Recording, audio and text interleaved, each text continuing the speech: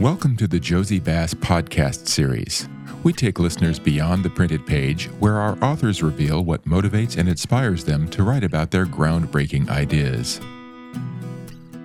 Hello, this is Danny Scoville with Josie Bass, and today I'm talking with Ed Lawler and Chris Worley, authors of the recently published Management Reset, Organizing for Sustainable Effectiveness.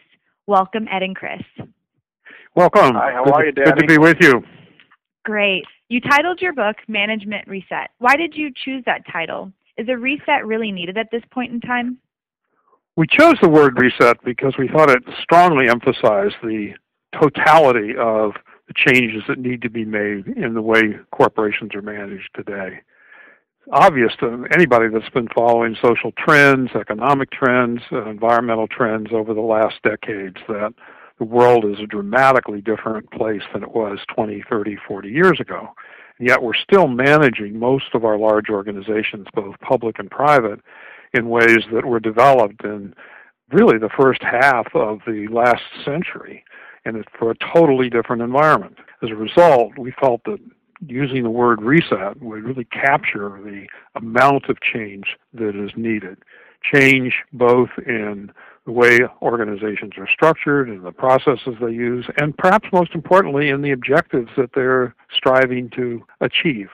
Historically, if an organization did well financially, that was pretty much all that was asked of it. It maybe needed to get at least a passing grade in terms of the way it treated its employees and some of its social impact, but it really hasn't been, and is only recently beginning to be held accountable for a broader array of outcomes it produces.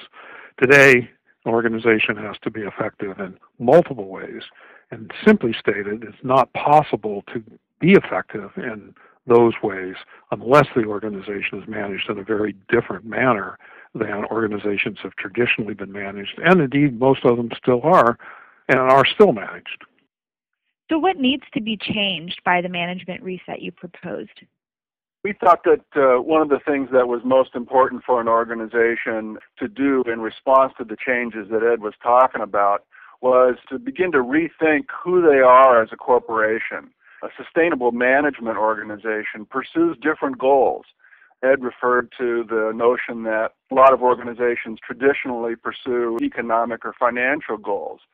What we're proposing is that organizations change that and begin to pursue multiple goals along economic and financial lines and dimensions, as well as social and community dimensions, and then environmental and ecological. When Patagonia decided that they wanted to shift from a more traditional organization to a sustainable organization, they had to completely rethink their economic logic, and they had to pursue social and environmental goals as well as economic goals. This is a much more radical notion than it might at first appear. Organizations are used to maximizing their profit. And because they want to maximize their profit, they want to minimize the costs and expenses associated with anything that's not directly related to profitability. That means that things like social and community development initiatives associated with figuring out science of sustainability, stuff around initiatives around making a better world, tend to get pushed down in priority. So we think one of the things organizations are going to have to figure out is how to pursue these multiple goals. And I think the other thing that Ed mentioned that's important is we think pursuing sustainable management means that every part of the organization is going to have to change. The structure is going to need to change. The way we treat human resources is going to have to change.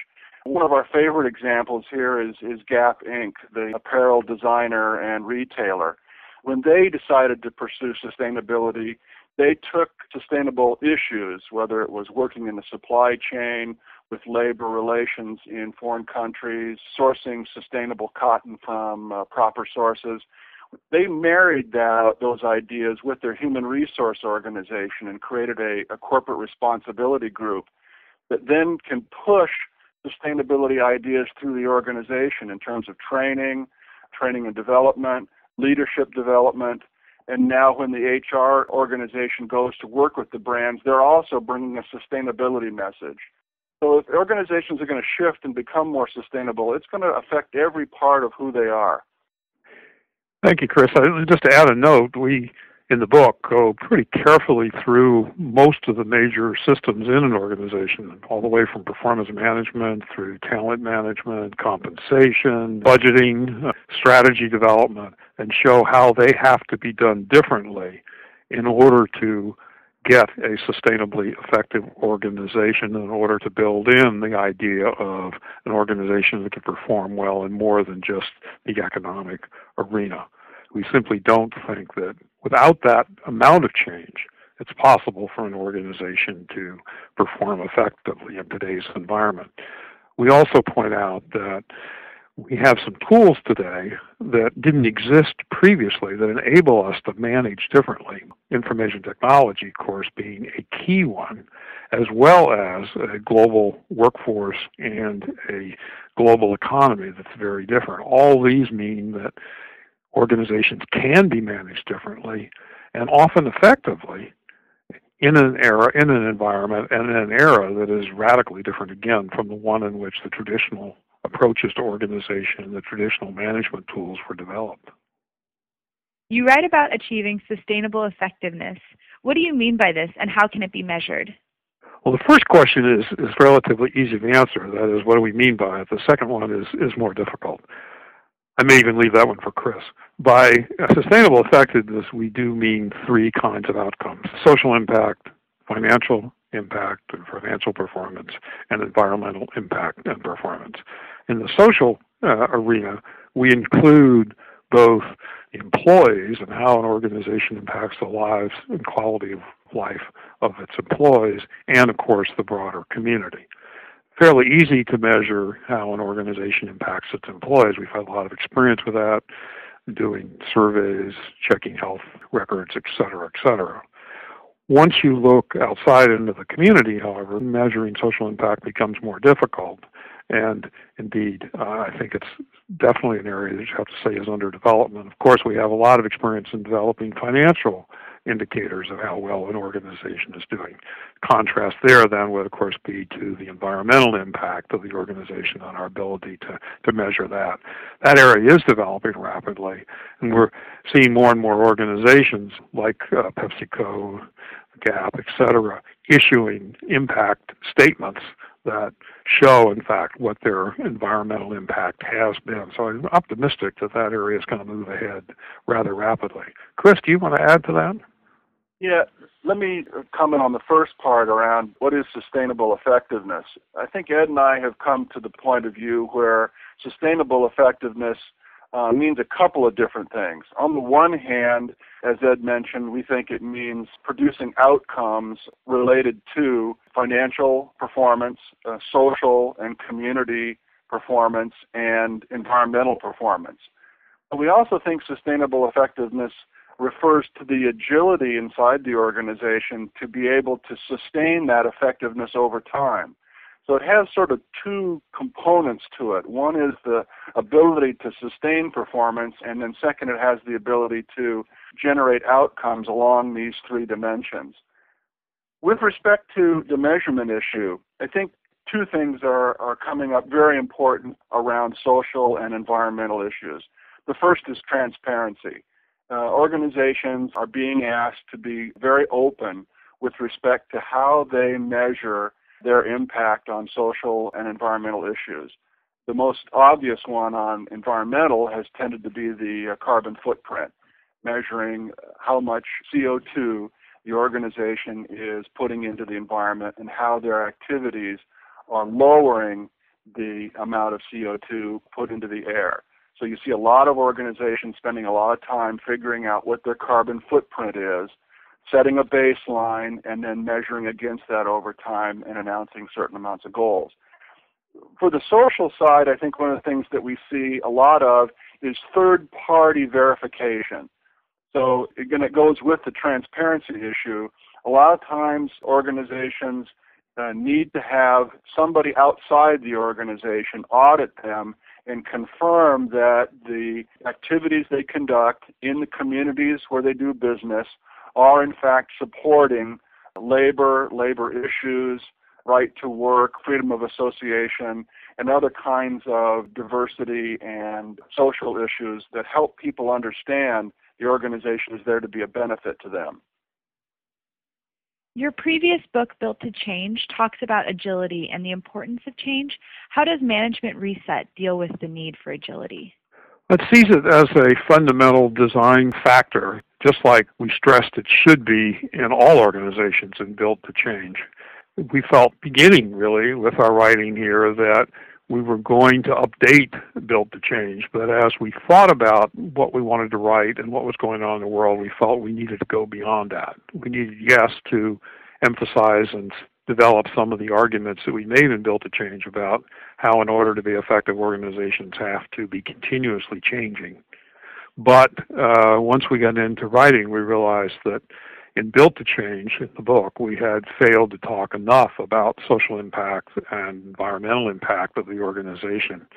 So as we wrote, we incorporated that into our design recommendations for organizations and coupled them with the need for agility and change that's brought on by the rapid environmental change that we have. In other words, just because today we have an organization that's doing well, whether it be financially, socially, or environmentally, we should not assume that continued performance of the same type will be judged as acceptable, nor that we can even get the same kind of outcomes by operating the same way over time, because the environment may present obstacles or challenges that mean you simply have to operate in new ways in order to get the same outcomes. Yeah, I would add to that just by way of a couple of examples. After the Built to Change book came out, we began to do research on understanding which organizations best fit with our ideas of agility. And what we thought in Management Reset was that those organizations that are very agile also ought to be very sustainable. And there's a couple of cases that I think have turned out to be quite true. One of our favorite examples is the DaVita Corporation. They're a kidney care company, a Fortune 500 organization, and they have an organization design which is incredibly flexible and nimble and adaptable. And they took that adaptability and that capability to change, and they moved into the sustainability space. They leveraged their ability to change by moving forward and addressing social and environmental issues in a really rapid way. So they turned out to be a great example of an organization that was doing both. Another organization that we think is doing a great job at both agility and sustainability is Nokia, the Finnish device manufacturer. They make mobile phones, and they're the market share leader in the world with respect to mobile devices. That organization has a tremendous ability to be flexible and adaptable in offering different kinds of phones to different kinds of people in different markets. And they can mix and match the services they provide and the kinds of phones they provide to a variety of people and emerging markets and developed markets around the world. At the same time, they've been able to drive sustainability using their phones. Nokia had a great insight that not only could they be sustainable as an organization, but because 1 billion people are holding one of their phones, they could send messages and educate people about how to act more responsibly with respect to the environment, with respect to recycling their phones, with respect to conducting their lives. And they've figured out a way to sort of leverage that embedded base of mobile phones to do some really great things in a variety of different circumstances in emerging markets and developing markets. And again, they're a great example of someone who is agile on the one hand and uses that agility to be sustainable on the other. So what are the challenges then in creating a sustainably effective organization? When Ed and I were writing the book, this was one of the things that we knew people were going to need some guidance about. And as we thought about it, probably the first thing that was at the top of our list was the biggest challenge organizations were going to have to face was how to embed a new mindset around sustainability into the organization. That is, how do you get an organization's identity, its culture, its brand, to support sustainability as one of the things that is normal and routine in the organization. That's going to be a long-term challenge for a lot of organizations. The traditional way of thinking, where you only are concerned about financial performance, is pretty ingrained in the way managers think about their organization. It's pretty ingrained in the way we manage talent inside the organization. And so getting the mindset of sustainability embedded in the organization is going to be really difficult. And it's a real challenge that senior leaders are going to have to pay attention to and emphasize for a long period of time. I think another important challenge is that no organization is independent.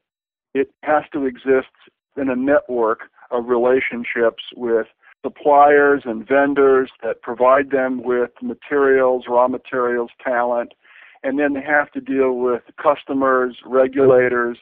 And so organizations exist in a context and in a network.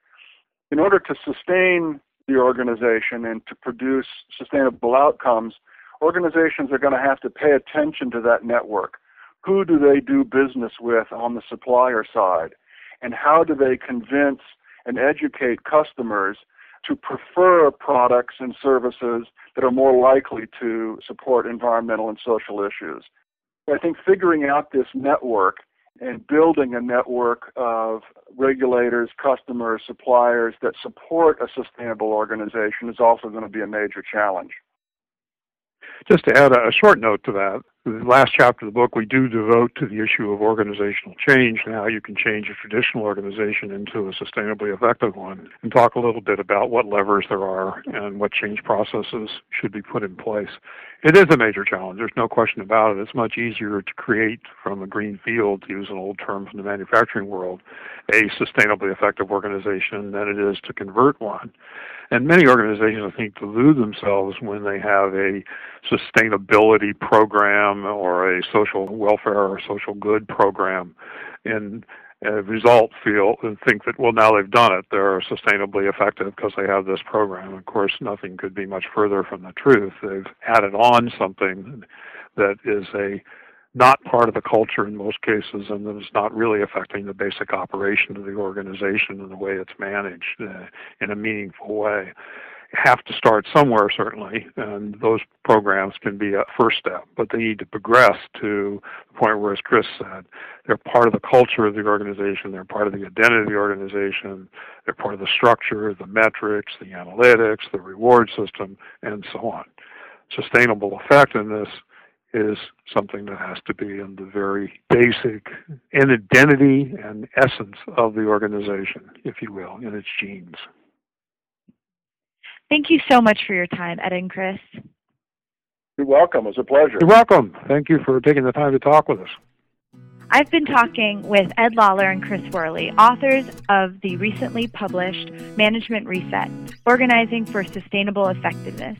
For more information on this or other Josie Bass titles, go to JosseyBass.com. To find out more about this title and all Josie Bass publications, please visit www.JosseyBass.com. That's JosseyBass.com.